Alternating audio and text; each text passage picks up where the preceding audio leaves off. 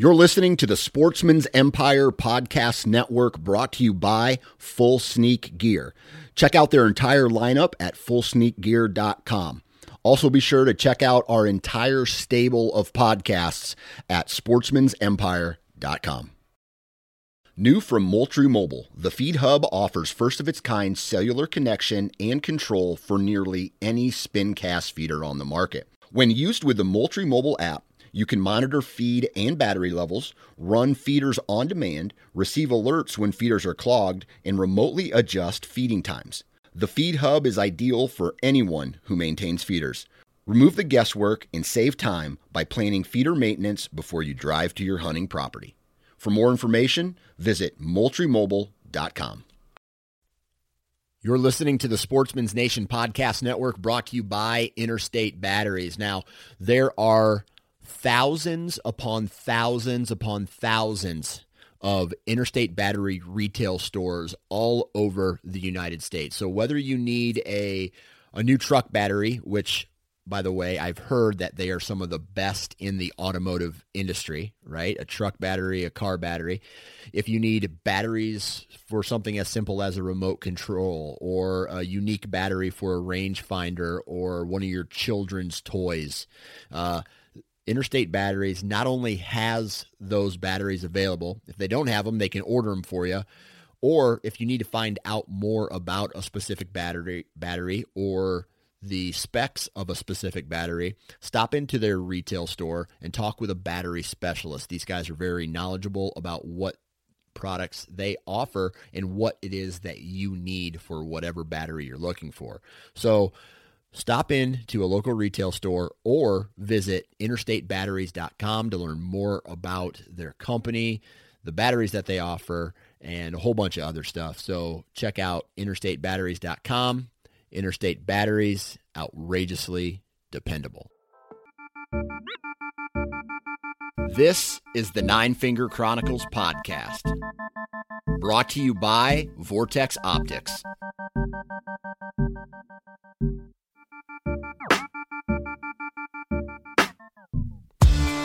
Howdy, folks, and welcome back to the Nine Finger Chronicles. Hopefully everybody's having a good day.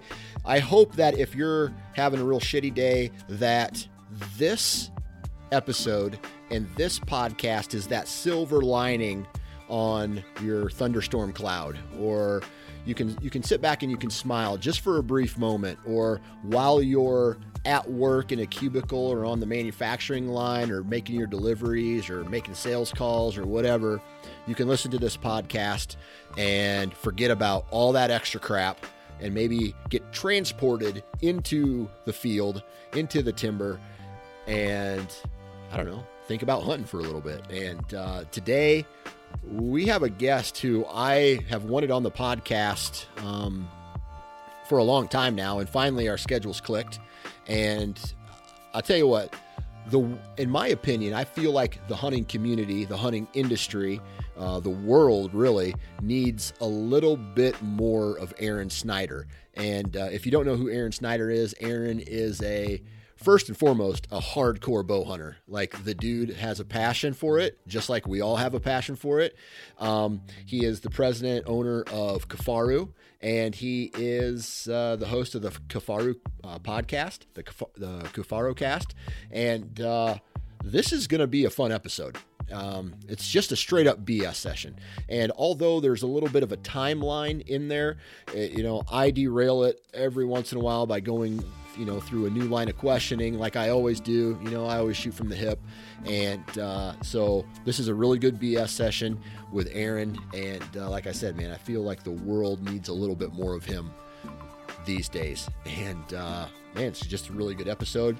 It's one of those episodes where I had a blast interviewing it, where it really wasn't just me trying to get through a list of questions, which I never have, but it was just two dudes talking. And those podcasts end up turning up the best. So let's do a commercial real quick. And that commercial is LoneWolfHuntingProducts.com.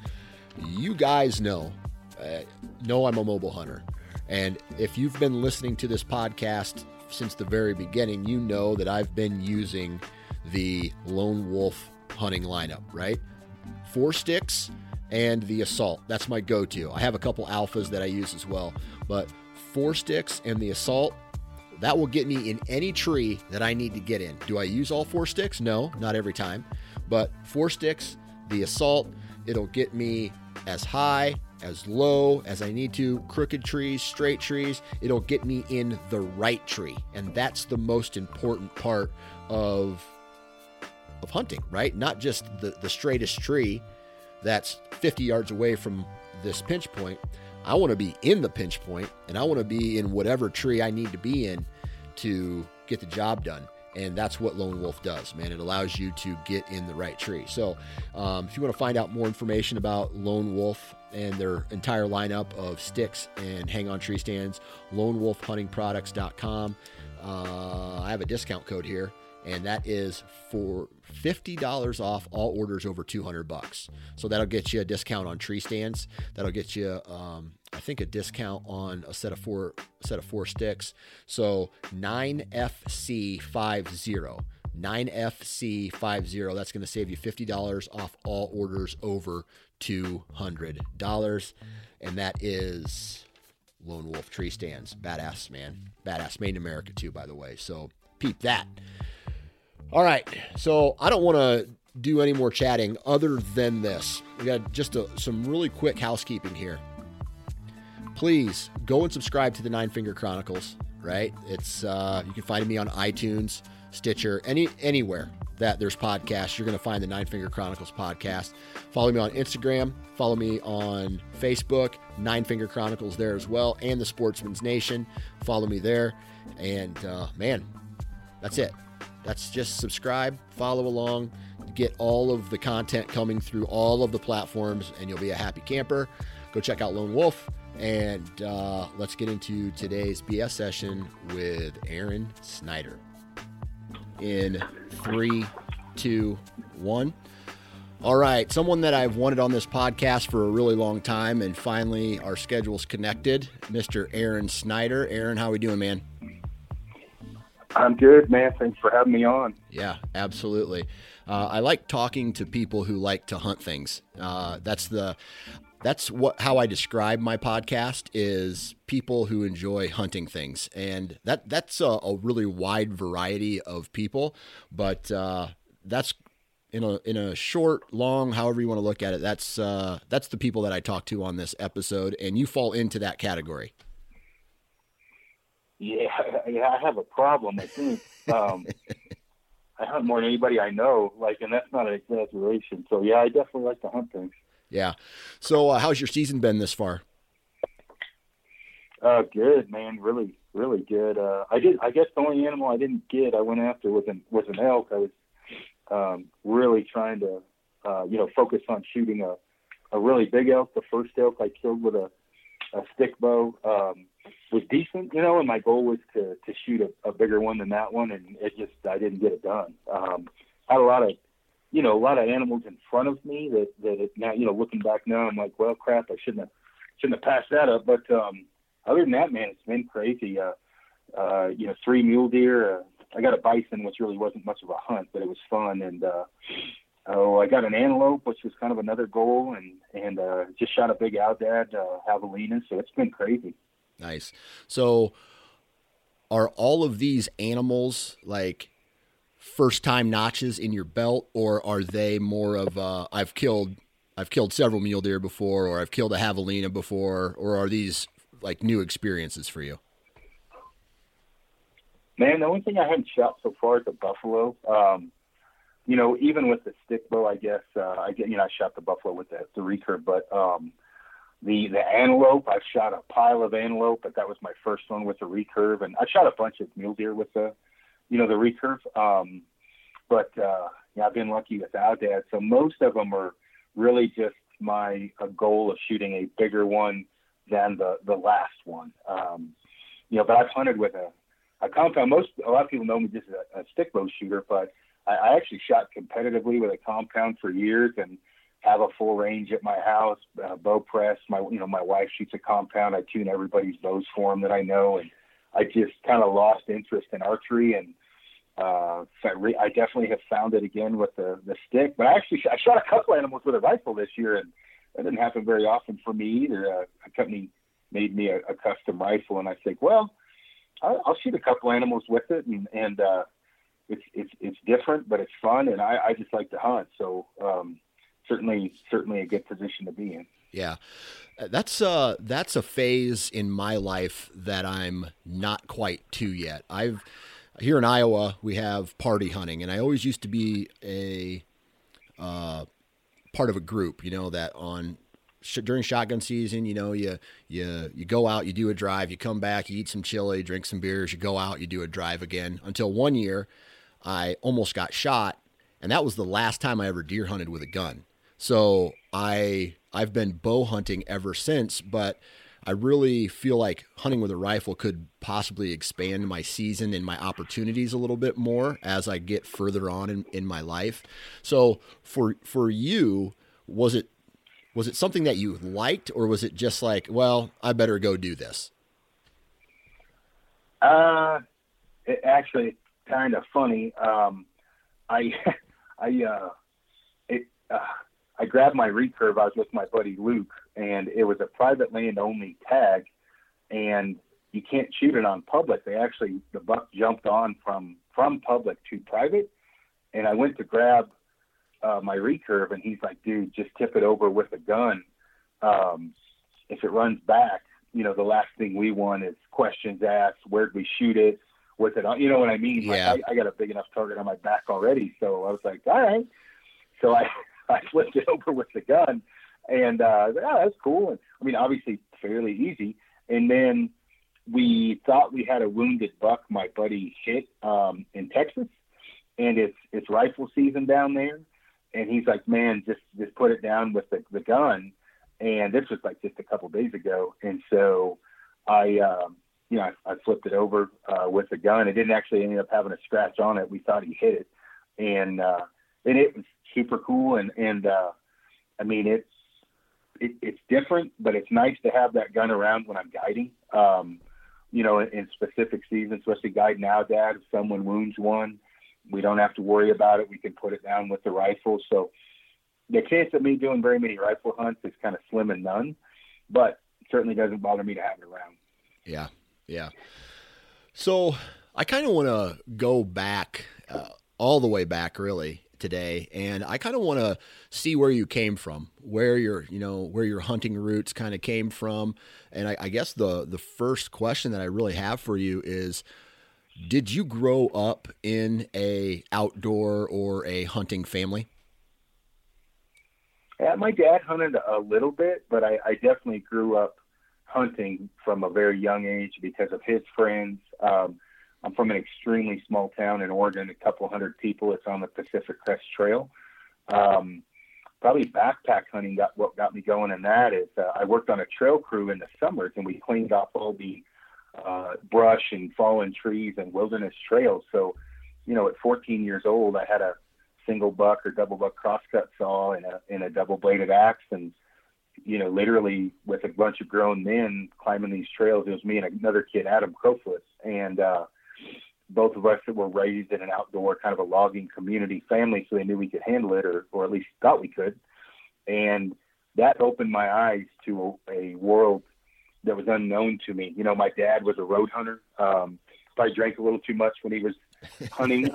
Definitely did not hunt the way I did. And when we got back there, I was seeing animals that I had never even known that kind of quality and quantity existed at a young age. And so I was always that kid that was always, I picked mushrooms for a living, for school clothes, split firewood, was always outdoors. There's nothing to do in a town of 200 people. I was on a big lake, always fishing. And once I learned about backpack hunting, then I started backpacking and fishing and, doing things that probably most 14, 15-year-old kids wouldn't be doing. And so, having that kind of background, then I joined the Army, at pretty young age. And I didn't get to hunt a lot when I was in the Army, but I learned a lot more, learned about land nav, learned to not be afraid, basically, of how far you can go.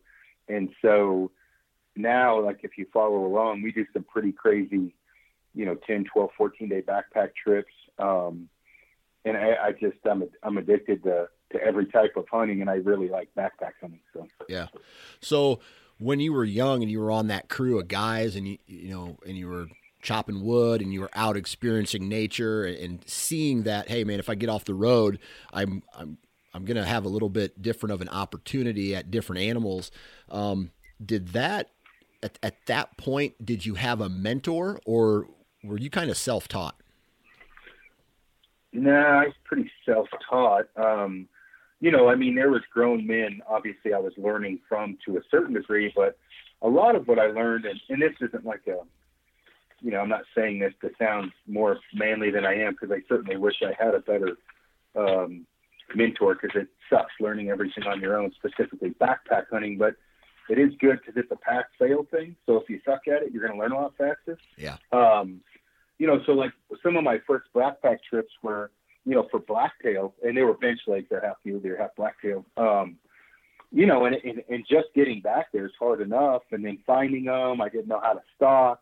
I didn't know how long to wait. So, you see a deer, your first instincts go after it. I just guided the guy that, we're watching this deer, and he's a mule deer, and he's like, all right, let's go. And I'm like, dude, we got 2 hours before we even think about moving. Sit your ass down. Like, we're not going over there. Well, why? I'm like, because it's got to lay down. Yeah. Well, what time do they lay down? I'm like, 9:30, 10. They get up again. You don't stalk them until they're in their second bed, man. I learned that like 5, 6, 7 years of blown stalks, and it's super exciting, but it's also a little rough on you when you're first getting going. Yeah. So. Yeah. That's a learning curve I'm going through right now. Like I've just expanded, I'm pretty green when it comes to the Western side of things, but the last 2 years, I've made trips to South Dakota, and I'm trying to learn the mule deer lifestyle, so to speak. And, I am failing a lot. Yeah. And it seems like when it clicks, and you've got it. And I say you've got it, believe me, lots of blown stalks, but there's just certain things like, it was an eye opener for me that on this hunt I just went, and a client I had, of things I am now 100% taking for granted, where I'm shooting an azimuth to the deer, with my compass, getting a known point behind it, getting a back azimuth so we can loop around. So I know the exact direction of travel that will run me into the deer. And he's like, what are you doing? And I'm like, oh, I should be teaching you this. I'm sorry. And then again, like when to move forward and when not. I mean, there's times I was sprinting forward, and he's like, I had no idea we could move like that. And I'm like, dude, it's pretty much free, full on Donkey Kong, full rip potato chip until we're within 100, maybe 150. And then I creep down, and I'm not dropping my socks until maybe 100 yards out. And all things that I take for granted, and I'm trying to get better about doing videos and podcasts about, because it can be pretty demoralizing at first for people. Like it's unattainable, but it is very attainable once you get the hang of it. Yeah. Yeah. That's something I'm excited, because, I love whitetails. I know I'm from Iowa. I've been, born into the state here, and they're accessible in my backyard, but I got a thing for elk too, but there's something about mule deer for me that, like, I honestly want to move to North or South Dakota so I can hunt them all the time. And, I don't know. It's crazy. I think about them a lot lately. Oh yeah, I'm sure. It's funny. I've been getting a lot of, people see what they want to. I've been getting a little bit of crap from guys because I've been whitetail hunting a lot this year. And it's like, well, guys, I spent 26, 27 days basically straight in the wilderness for elk. Couple mountain goat hunts where I was helping out, a couple sheep hunts, a lot of backpacking trips. Like, October starts, I'm kind of getting away from the backpack hunting and hunting whitetail. I haven't got to do it that much. Yeah. And I really, I've got to hunt whitetail a decent amount, but, if I get to go hunt whitetail, I'm going. I like whitetail hunting, but again, I've got 3 mule deer hunts left this year, and I'm super excited about them. So mixing it up is certainly, it keeps the fire under you. Whitetail is way different than mule deer. Yeah, that's a fact. And I think one of the reasons why it is, I think about it a lot, is because it is different. And I've hunted whitetails for several years, a long time now, and it's a new adventure. And I'm not thinking about the things that I'm thinking about when I'm whitetail hunting. It's very stimulating, to be honest with you. And I think that's why I like it so much. Oh yeah. And somebody asked me this morning about whitetail hunting and what gets me excited. And I'm like, being in an elevated position in an area, a deer is going to go by, or there's a good chance, being able to see far and watch those things creep in is a different anxiety level, because I've done the spot and stock thing so long, than it is creeping up on one. There's anxiety and excitement for both. But if you've hunted spot and stock and elk and mule deer, sheep, goat, whatever, your whole life, where you're always on the ground, the first time you're in a tree, it's a whole new world. And they're both awesome. They're just different. Yeah. Now, I want your advice on something here. I have a lot of friends who have killed really good whitetails for several years, right? They have a main farm and they take a really good whitetail every season, but they have, I don't want to say they have no interest in going west and hunting elk or a different species, antelope, mule deer, whatever. It's almost like they feel like if they skip out on whitetails and they don't do whitetails for a year or whatever, then I don't know, their street cred or something goes down, and they may look like a fool or feel like a fool if they go out west and try hunting a new species. Any advice for that guy?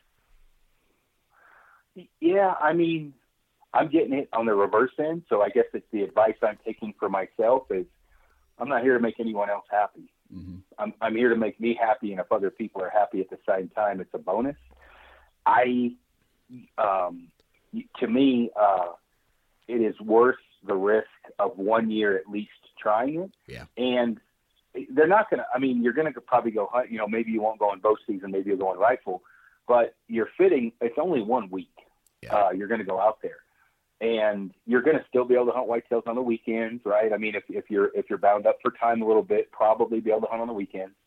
And it's worth the risk, because if your life's a book, do you want it to be one chapter? Yeah. I don't. I want a lot of chapters, and I want those things to be balls to the walls exciting. And if every chapter was mule deer, by chapter 3 or 4, there may still be some excitement, but it'd be pretty dang cool to throw in another hunt in there and experience a total different type of hunting, and which is obviously in my case why I hunt, 15 different species in 1 year. I like a lot of chapters, and that's what I would tell them. It's like, hey, at least give it a try 1 year and see what's what. Yeah, that makes a lot of sense. All right, so you fall in love with this backpack style hunting. You mentioned you went to the Army, and that kind of restricted your hunting. How long were you in the Army for? I guess I re-enlisted, so I don't know, 7-8 years, I guess, something like that. Okay. I was in I was a combat engineer at 12 Bravo. I worked with Scout some, which is kind of a little bit like backpack hunting, but I didn't learn a ton in the Army when it came to backpack hunting, per se, but I did learn, to take abuse. I learned land nav, common sense, things of that nature. I learned some about gear, but the biggest thing I learned is the human body is capable of just about anything. And when you're capable of anything, the no mountain too high, the no valley too far, whatever that saying is, I learned that I can do really anything I want to. My mind is going to fail far before my body, and that helps a lot with backpack hunting, because there's a lot of animals we kill that quite honestly other people just aren't willing to go to. Yeah. And I would attribute a lot of that just to taking an ass whooping in the Army. And by no means was I at a level of, ODA teams or SEALs or Delta Force or anything like that. But, you're getting an ass whooping in the Army no matter what you do if you're in a combat MOS. So. Yeah. That reminds me of my very first elk hunt in Idaho. Let's see, it was like 2014 or something like that. We drove from Iowa straight through that whole one big drive, got to the trailhead, hiked up, and then the next morning I woke up, felt great, and then, had to actually move and do some hunting, and I was mentally defeated within the first 8 hours for the next 5 days.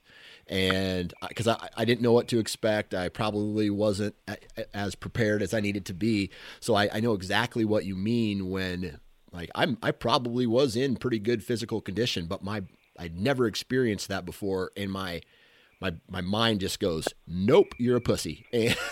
And it was done. It was over from there.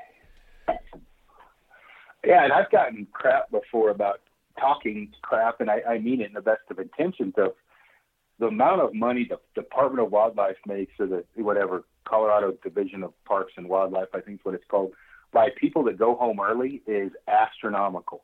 And, that's generally mental weakness. Well, not generally, pretty much always mental weakness. Maybe 5% is actually a family emergency or a physical ailment. But for the most part, you're just being a pussy, and that's just how life is.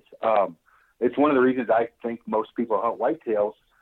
In a lot of ways, it's easier. I'm not saying it's easier to kill one. Shooting a 5.5-year-old mature whitetail is not an easy task, but some people backpack in and everything else, but you're not at 12,000 or 10,000 feet. You're not multiple days in. You're not packing your food on your back. And you have a bad time. You go home to a heater and dinner and your wife. Yeah. You have a bad time in the mountains, you go back to a Gore-Tex coffin, a tent, whatever. It's just different. And obviously I'm not talking crap about whitetail hunting because I'm addicted to that too. But having a mental, becoming friends with pain means you will never be alone. And you need to become friends with pain, and you'll be a lot better backpack hunter. And when I say that, meaning human body can go 3 weeks or so, 3 weeks without eating. I'm not saying you need to do that, but if you have a protein bar left and you spot an elk at 1:00, another mile in, I don't have enough food. Yeah, I got enough food. I'll figure it out. Like, let's go. Yeah. Where other people, until you get accustomed to that, it's a little more difficult. And I get it. I mean, the first time I sat all day in a tree stand, you would have thought I went on a 72-day backpack hunt. I'm like, this is horrible. And so, it's that type of mentality where sitting in a stand, if I sit here long enough, and now I'll do whatever it takes. But I mean, if you know that there's a high probability of getting, I can get to an elk in 20 minutes, 30 minutes, a mile away, depending on what terrain. That's not that bad. Even if it took me an hour, it's an hour out of a long life of many hours. Yeah. If there's a high probability of me killing it, I'm going. Yeah. And most people that a Western hunt would agree with that is, you think about it, if you break it down literally at an animalistic, like black and white level, it's a mile. It is not that far. Yeah. I don't have food. I can go a long time without it, as long as I have water. I have the gear to survive overnight, which probably won't happen. And it's not that far back to camp. It's a mile back, or let's say 2 miles back to camp. 3 miles. That's nothing. But in your mind, it's a lot. And getting over that hump is the key to victory. Yeah. So you get out of the Army. At what point after the Army do you cannonball into it and say, hey man, I'm going to make this my definition? Hunting, bow hunting, backpack hunting, whatever. This is who I am. Well, it actually wasn't the Army. It was, I got divorced, and when I did, and I had my daughter, and I went and tried to go live by my daughter in Texas, of all places, and I like visiting Texas, not my place to live. I decided, hey, we'll have joint custody. I'll fly her up. I'm moving to Colorado. I was like, okay, I am going to hunt and be in the woods and fish literally as much as humanly possible. That's my first goal. And really what transformed me into an outdoor career wasn't me calling somebody and say, how do I get in the outdoor industry? Or I didn't care about the outdoor industry. I wanted to hunt until my fingers and feet fell off. That was my goal.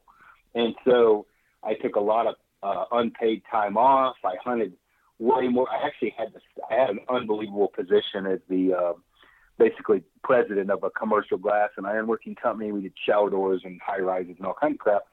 And I stepped down after 2 or 3 years because I hunted too much. I was just gone, which I totally got. And I became kind of what you call a rover in football. I did all kinds of stuff, went and looked over jobs, helped out, project managing because I had done that a bunch so I could take time off. No one was dependent upon me. And it's actually kind of a weird story. And some of it I'm under non-disclosure agreement to talk about, but I had decided one day I'm going to quit construction today, and I will find a way, whether it be guiding, articles, whatever it takes. I'm going to figure it out. I had saved some money. I was selling some designs to a different company that would get me maybe 30 or 40 grand. And I was a consultant for Kifaru, the company that I own now. And that day I ripped my bicep off with this enormous piece of glass, lifting it up into a scissor lift. And I was like, I immediately panicked. I'm like, oh my, what did I do? Oh, there goes my plan. I'm stuck doing construction. What did I, and they're like, oh, well, I'd never been injured before. I'd never been unemployed. They're like, oh yeah, you get paid. You're on workman's comp, go to physical therapy. And I'm like, oh, well, I'm going to type a bunch of articles while I'm getting paid. So I was like not aware I would get paid for the injury. I guess how workman's comp works. If you cut a finger off, your finger's worth 10 grand or something. Well, I ripped a bicep off and it was $15,000. So at the end of my, 3 months out in workman's comp or whatever it took, the lady from Pinnacle Assurance calls me and says, hey, you're going to be released next week. The physical therapy said you're doing amazing. That one of the best patients they have. I guess they have people screwing the system over all the time. And I'm like, well, I've got a brown bear hunt with Clay Lancaster. I'm trying to get healed up for it. Like, yeah, I'm trying to get out of this and get going. So I said, hey, if I don't come back, am I going to be in trouble? And she's like, no, of course not. And she kind of alluded to the fact, she said, I probably wouldn't come back either. Your boss is fighting your claim because I had done steroids in my younger days. And I was like, well, just because I drank and drove in 1988 doesn't mean that if I get in a car wreck in 2004, it's because of that. Like, what the hell? Like, this is, and I've made this dude millions of dollars. So it ended up getting reinvestigated, which he got in a lot of trouble for because the glass was like 270 pounds and one person's only supposed to pick up 70. There's a bunch of stuff involved. Well, they re-x-rayed everything, and there was issues with my tendon rubbing on the bone suture. I got more money for that. And then if you file a piece of paper that says you'll never come back on workman's comp, I guess people milk the system the rest of their lives. You get an extra 10 grand.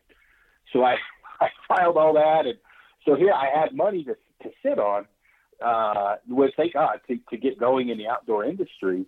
And so I did some guiding off and on and was working with Kifaru. Well, Kifaru started growing and they brought me on at a bigger, position. And then, shortly after that, I ended up becoming the president and CEO of the company. And obviously now a few months ago, I bought it with my business partner. So it's been a crazy world. That's probably, you got more than you bargained for when you asked that question, but right. It's been crazy how it worked out. So what's that time frame? I mean, you were in the Army for 7 or 8 years.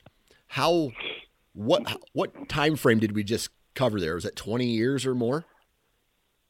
Yeah, so I'm old, not super old, but definitely mid 40s. I think a lot of people assume I'm younger than I am.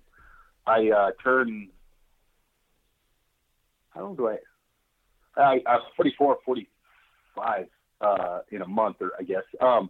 And so I joined the Army in 95, and I got out so 6 years is what I was in, actually. Well, in. There was some,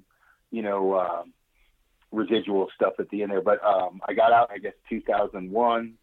I worked in the glass industry for 11 years, from 2000, roughly, right? 2001 to 2011 or 12, and I started working for Kifaru and quit in 2012. I became the CEO in 2014 or 15, and we just bought it in 2020. So there was a gap. There was a gap there from when you actually were working for Kifaru and when you actually bought the company. A very long gap. I worked for Kifaru for 8 years before I bought it, and I learned a lot in that time frame, and I learned what I wanted to do with the company and what not to do, just like anything, and I'm not backstreet quarterbacking, but everybody has different visions for a company. And Patrick Smith, the owner of Kifaru, he was very content. He employed all his family and kids, and was fine with growing, but not hugely expanding. And we had a lot of good designs and good things that we could have come out with, and we didn't. And so now we're working on, slowly but steady, but expanding Kifaru. But yeah, I was there as the president for 5 or 6 years, I guess. Roughly anyway, before we bought it. And, I worked there. I basically worked for free for the first part, and then I worked as like a consultant or a rep, I guess you could say. And then I, designer, and then I stepped into the lead designer role. So it's quite an experience. Yeah. So when it comes to Kifaru, wait, I want to talk about pre-Kifaru for a second. I want to talk about why you were in that 11-year glass and you were bouncing around and doing all these hunts and taking unpaid time. What were you trying to accomplish in your quote unquote hunting career at that point? And what I mean by that is, did you have a goal? Like on my desk right here with permanent marker, I have a bucket list of hunts that I want to go on sometime in my life. Moose, caribou, mule deer, and elk are my two that I'm working on right now. But did you have a goal, or were you just in the wind going wherever the wind took you at that point? Yeah, pretty much. My only goal was to hunt as much as humanly possible. And, I don't know if you've seen people give me crap because I don't mount any of my animals.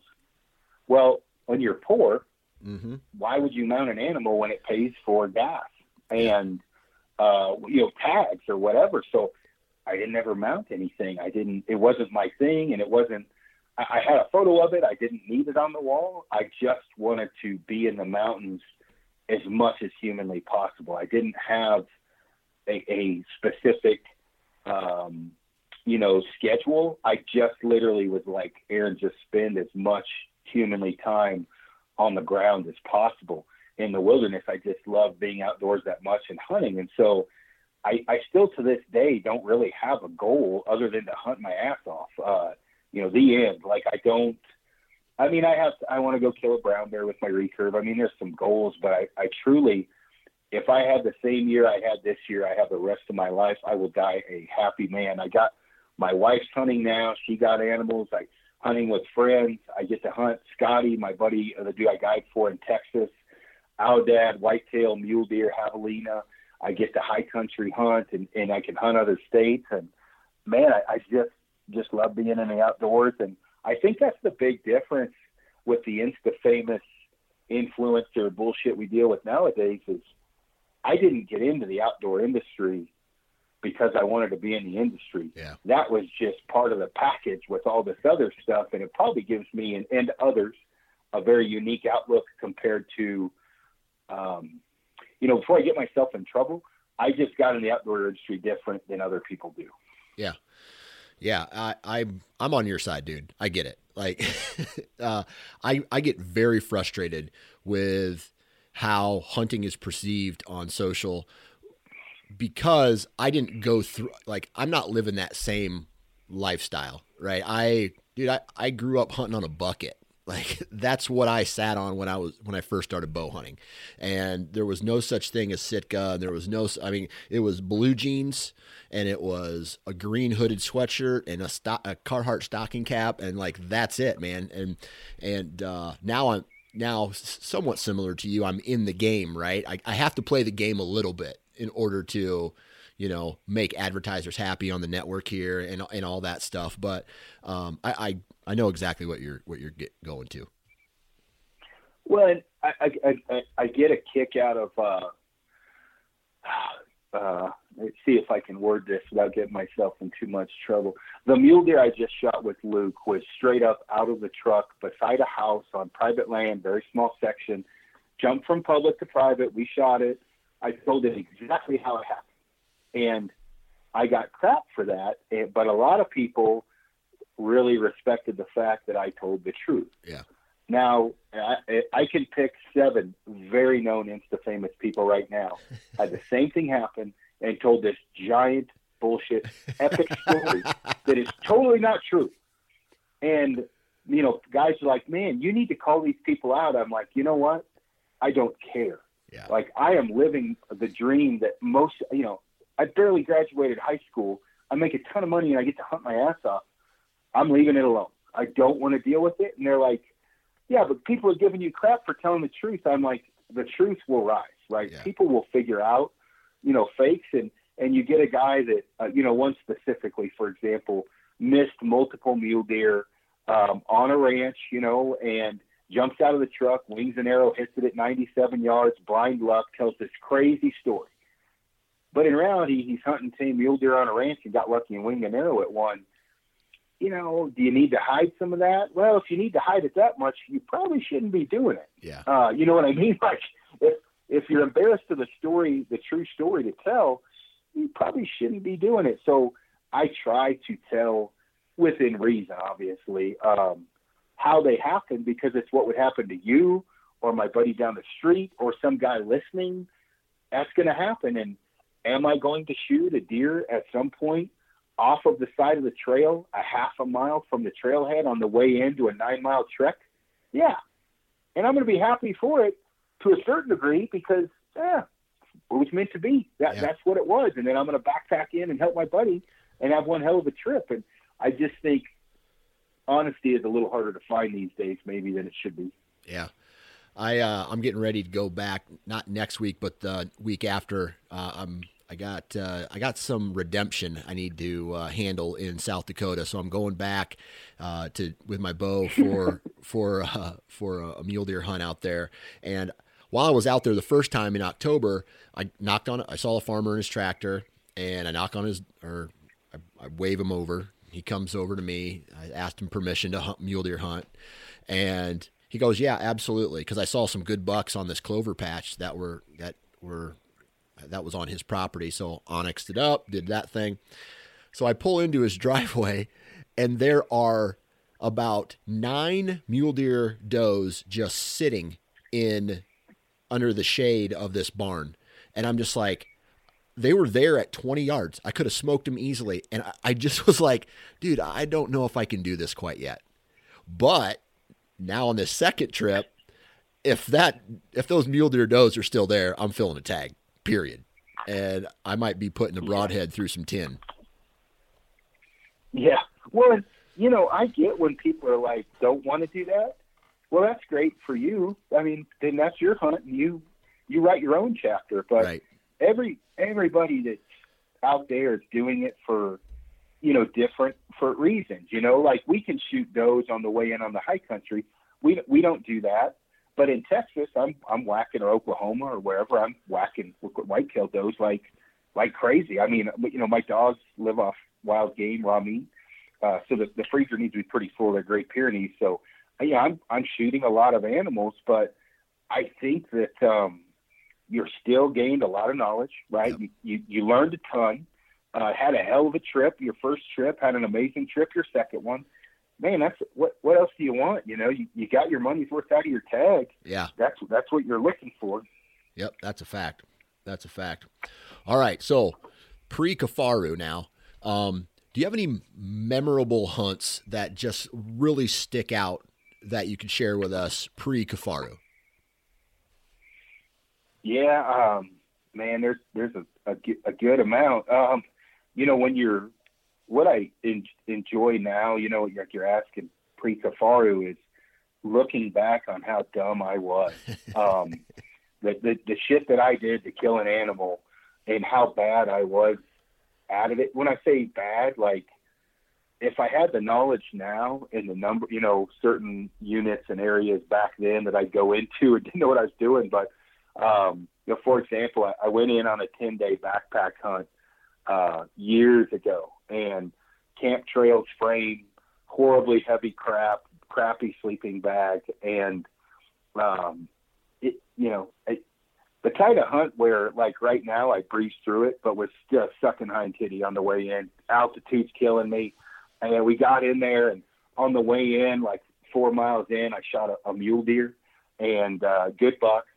And ecstatic, I shot this mule deer, debone it and everything else. And I'm like, okay, where am I going to put the meat? And that's when I first started putting dry sack, put it in the creek. It was a garbage bag. And we're talking, this is, we're working on a couple decades ago. Garbage bags seem to work, and then I shoot this elk with a buddy, and we do the same thing with the elk, and he shoots an elk, and, we come out and everything's fine, right? I mean, as far as the game, we take it in, we eat it, everything's good. Well, that happened, and we're gaining experience, and that hunt was kind of like the turning point of, okay, I have a lot to learn, but if I'm dumb enough and tough enough, we're going to get this done in the backcountry. But I'm learning, right? And we packed in a saw the first time.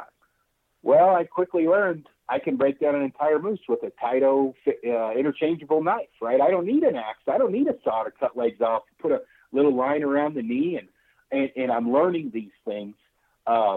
This is probably more than you asked for on this question, but next year we do the same type of hunt. Gradually it's a little bit better, but weather comes in, right? And now we're as green as the people sending me questions on this. And we're in a blizzard, and my buddy's got an elk down. We're freezing to death. And do we build a fire? It's going to scare all the game away. Well, we build a fire, and I shoot my bull 400 yards from a bonfire for us to stay warm. I'm like, well, I guess the elk don't mind fire, right? And the abuse I was taking on my body, I guess, is the moral of the story, because I didn't know things and were nervous. Is the meat going to go bad? And those were the ones that I remember the most, not the ones where I remember them all, but those ones I look back, and if somebody asks me a question, and I'm like, come on, dude. And then I'm like, no, I was dumber than that once too. You just don't know what you don't know. And those ones are really exciting. But one of the craziest hunts was I was on a combo mule deer elk hunt, packed out a mule deer, dropped it off to my buddy at the road, came back in. I was pissing blood a little bit, not drinking enough water. I just thought that I was dehydrated.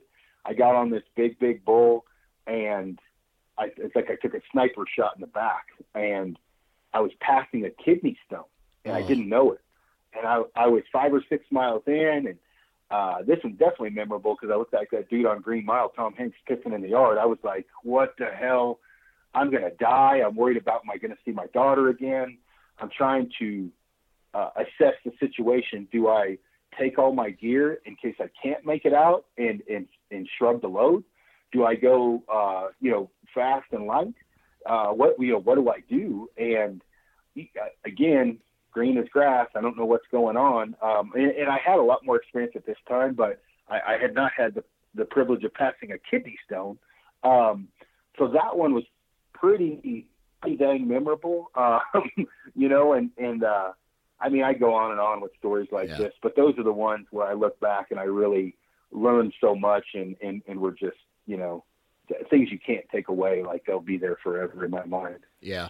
So it sounds to me like all of those experiences, whether it's weather, whether it's food or gear or strategy and trying to kill the animal, has all kind of turned you into this efficient animal, this efficient predator, right? Was there a time where you had it, like it clicked for you to where on this trip an animal's going to die? Like you walk into the woods or the mountain and you're confident. Probably around 2007 or 8. Probably 2008, I guess, is when I really I mean, I thought I was really successful before that because I was killing animals, but not at the level that I have gotten to be. And, you know, I get a little bit of crap about being overly confident or arrogant, which I get, but I'm not to be. I'm a confident person, but it truly it can be. And, you know, I got my butt kicked by elk this year. Obviously, it's not a gimme, but it truly, when it clicks, it certainly. I'm trying to say this without coming off overly arrogant, which I probably will anyway. But the guy that was just with us on this Aldad hunt, well, he was hunting mule deer. He asked Scotty, my buddy, and I wasn't around, said, what success rate is Aaron at on stalks? And he was like, look, high 70%. When he goes on a stalk, we know we're packing an animal out. And he's like, why? And he goes, he reads animals better than anybody I know. He's fit. He never gives up. He stays in it. No, he has a short-term memory. He's always happy to be here. He can shoot. He knows when to move. Well, you don't pop out of, I don't care what anybody says, you don't pop out of the womb knowing all that. It's from getting my ass kicked for many years. And you got to be, you can't read that in a book. It can help. And so I think that ass whooping red line threshold happened around 2008, where I got my butt kicked enough that I'd learned enough to know what I was doing. Speaking of that, do you have a specific example of maybe a time where you went on a stalk or you were making a move on an elk or whatever, and it was something you put a lot of time and energy into, whether it was a multiple day or maybe just a several hour stalk, where it ended in you fucking up?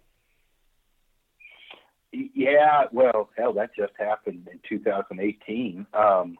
You know, nothing's ever a bonus, but 2019, I mean, with the recurve, obviously a little bit different with the compound, but yeah, I mean, in 2009, I think, I missed, you know, they're always bigger when you miss them, but so a 350 plus bull at 26.7 yards made me totally reinvent my my aiming system on how I look at a bull when it comes in, where I'm putting my pins. That was a heartbreaker. Ended up killing a bull that year, but nothing like the one I missed. Mule deer stalk. I stalked on a mule deer in his first bed. I can't remember what year this was, and learned the hard way. Even though it seemed like he would stay there, never stalk them on their first bed, maybe 1% of the time. And you know, these are hunts where we're backpacked in 3, 5, 7 miles. So I talked about it. Even Rogan just brought it up on a podcast he was doing with Tim Green. Around day 5 or 6, you really start to think about everything in life you've screwed up on. Not animals, relationships you screwed up, friends that you didn't treat correctly, thank yous you didn't say. It's a mind fuck bad, yeah. Right? Like, I mean, and now I have a perfect wife. I have a good life, and I've tried to right any wrongs I've done to stay at peace with myself. Well, when you miss an animal, you not only missed an animal when you're not right with yourself, and you've done, like, you have some skeletons in the closet you need to fix. You are packing those back to your camp, and that is a lot of baggage to sit on. So it's not, which is really weird to say, you know, if your wife's already pissed off at you because you left home and the kids are pissed and you went hunting and you missed, and you have that to think about, that's a tough road to hoe. And yeah, people don't talk about this shit, but this is real world. I mean, this happens. Like, you know, well, in 2019, I'd hunted. I had a bunch of close calls. We were trying to shoot a big mature buck. I passed a lot of small bucks. And on day, and my wife's not beside me, I'd ask her, day 11, I missed, well, it ended up scoring 201. They killed it with a rifle in the rifle season.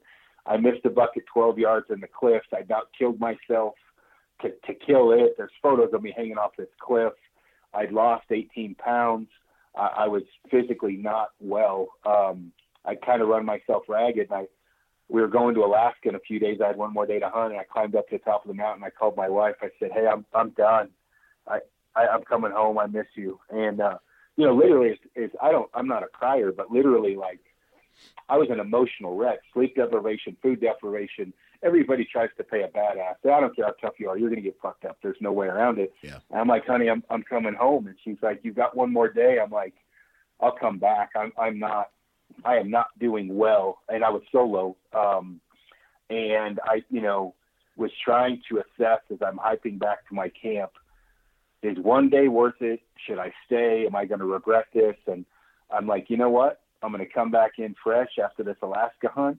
Of course, you know, as I say this, I'm complaining about hunting too much, but being realistic, that one was a tough one to swallow. I guess my short-term memory wasn't working on that one because I missed it at 12 yards, and I'm like, all the work I put in, all the miles, all the shooting, all the training, and I missed at 12 yards, and that was one in a long time. That was the first one that really, you know, shook me where I'm like, I hunted one deer for 11 days, Snyder, and you fucked this up. Yeah. You're worthless. Like I was pretty hard on myself, and I normally am not that bad. But. Let me ask you a question. This is something I'm personally dealing with, is when to come home, right? You do this math of time. Like say, for example, I live in Iowa, so if I'm going to hunt west, I got a long drive typically ahead of me, and then it comes to the end of your hunt, and you're like, okay, if I kill an elk, it's going to take me X number of hours to get it out of here, possibly days. It's going to, and then that's going to put me back on the back end and the guys that I'm with.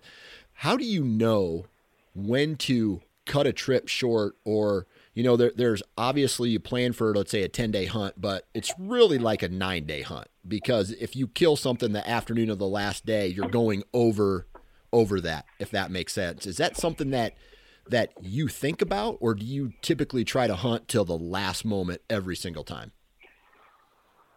Well, it's easy for me to say that now with my schedule, but when I worked construction, it was, you know, and it was a 10-day hunt.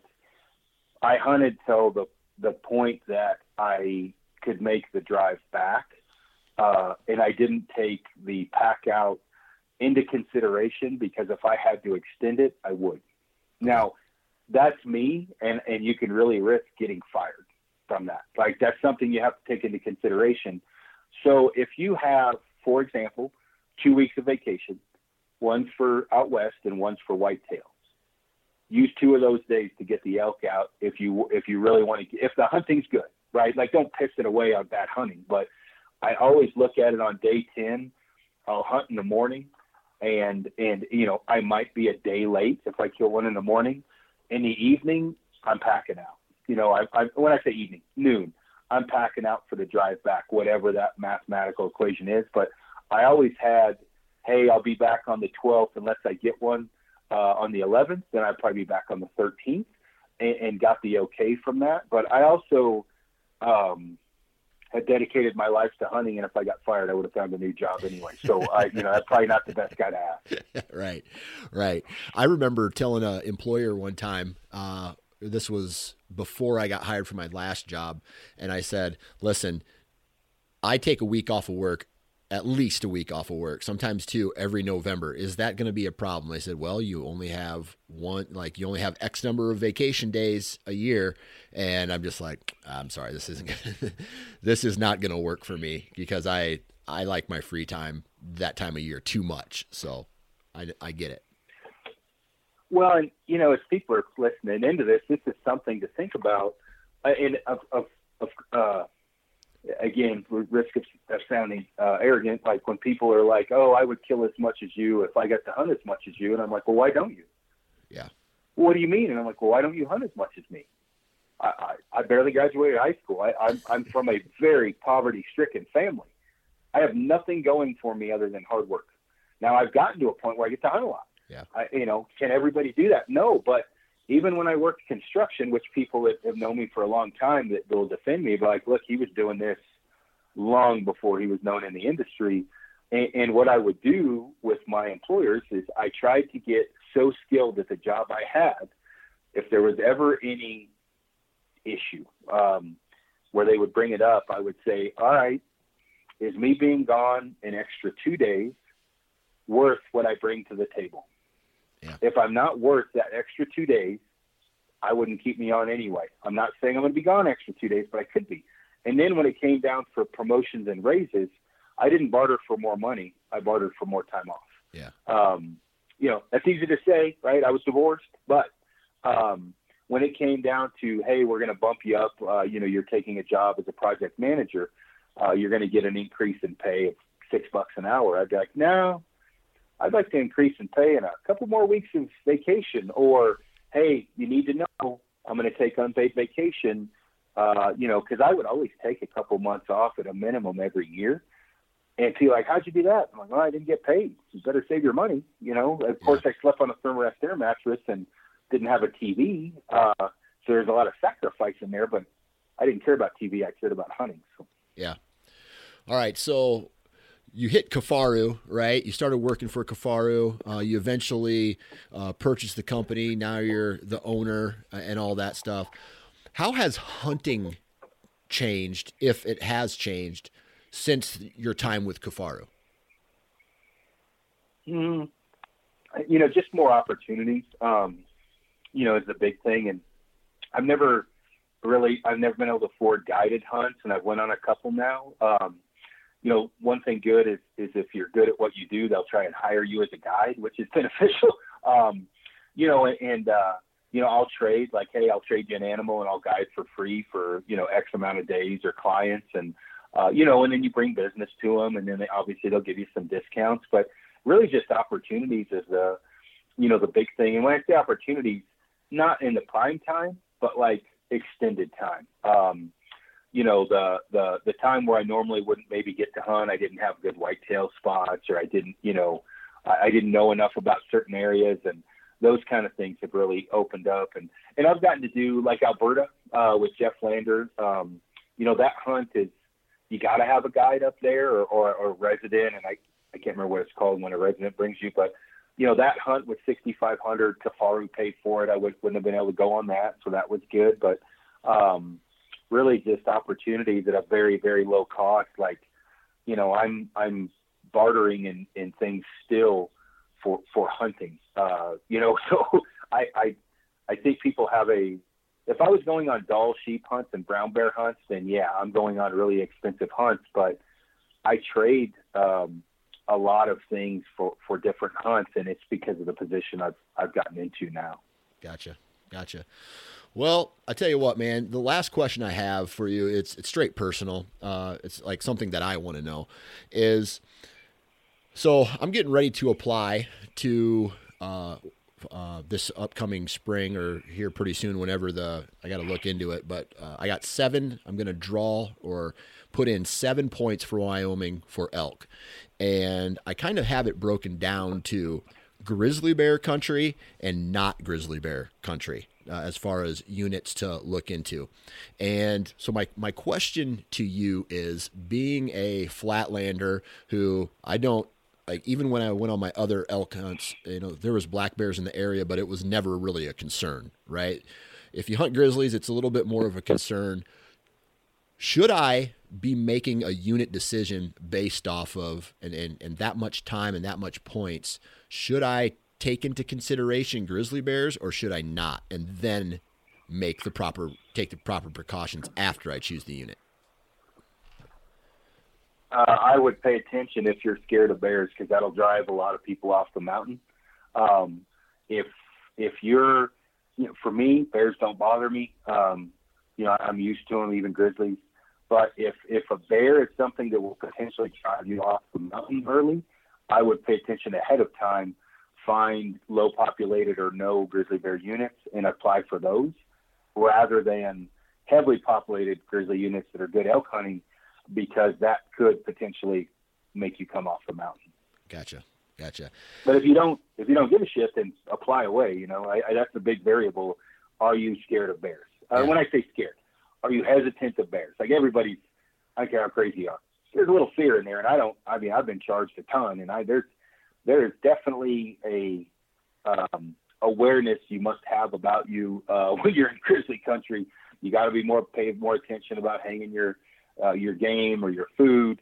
You need to have a weapon on you, you know, things like that, where when there's no grizzlies, a black bear is not going to do anything. You know, grizzlies are the problem. So. Yeah. And it's not that I necessarily am scared of them now, but I might be scared of them if there's one, 40 yards from me while I'm out there, because I have no experience with an aggressive animal like that. Yeah, I'd probably stay away from there until you have a little bit. You don't want to put in 12 points to a place that you're having trouble talking yourself into going into certain areas or getting into the elk with 12 points. Because you don't know what you don't know, right? I mean, you may be scared shitless of them, you may not be, but you really don't want to risk 12 years of applying for an unknown. Yeah, that's a good point. Well, Aaron, man, I really appreciate you taking time out of your day to BS with me for a little bit. Thank you very much for your time. And I guess if anybody wants to take a look at your gear on Kifaru, where should we send them? Kifaru.net is the website. And then Kifaru_INTL is the Instagram page. And then it's just ARONSNYDER for my Instagram page, which has got Kifaru and hunting and all kinds of other crap, tech tips and everything else. And then YouTube, it's Kifaru Cast. And then we have a YouTube or a podcast as well. And then there's a Kifaru Tube page. So there's stuff all over. Gotcha. I know Aaron was a busy man today, so huge shout out to him for taking time out of his day to hop on and chit chat. Huge shout out to each and every one of you for taking time to listen, follow along. Don't be afraid to comment. Go to Instagram, go to Facebook, and leave your thoughts on this episode. I know a lot of people have already reached out to me and said they're excited for this one. So there's that.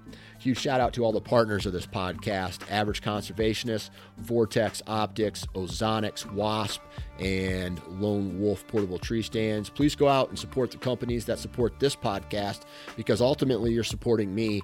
And I'll tell you right now, every one of these brands that I work with, they're money. They're awesome. So not only good people to work with, but also great products. And that's a win-win, if you ask me. Other than that, follow along on Instagram, Facebook, subscribe on iTunes or wherever you download your podcast, and check out the sportsmansnation.com, and have a good day. Be kind to people. Send good vibes out to the world, and I know you're going to get them back, man. So, I don't know. Be good, and we'll talk to you next time, man.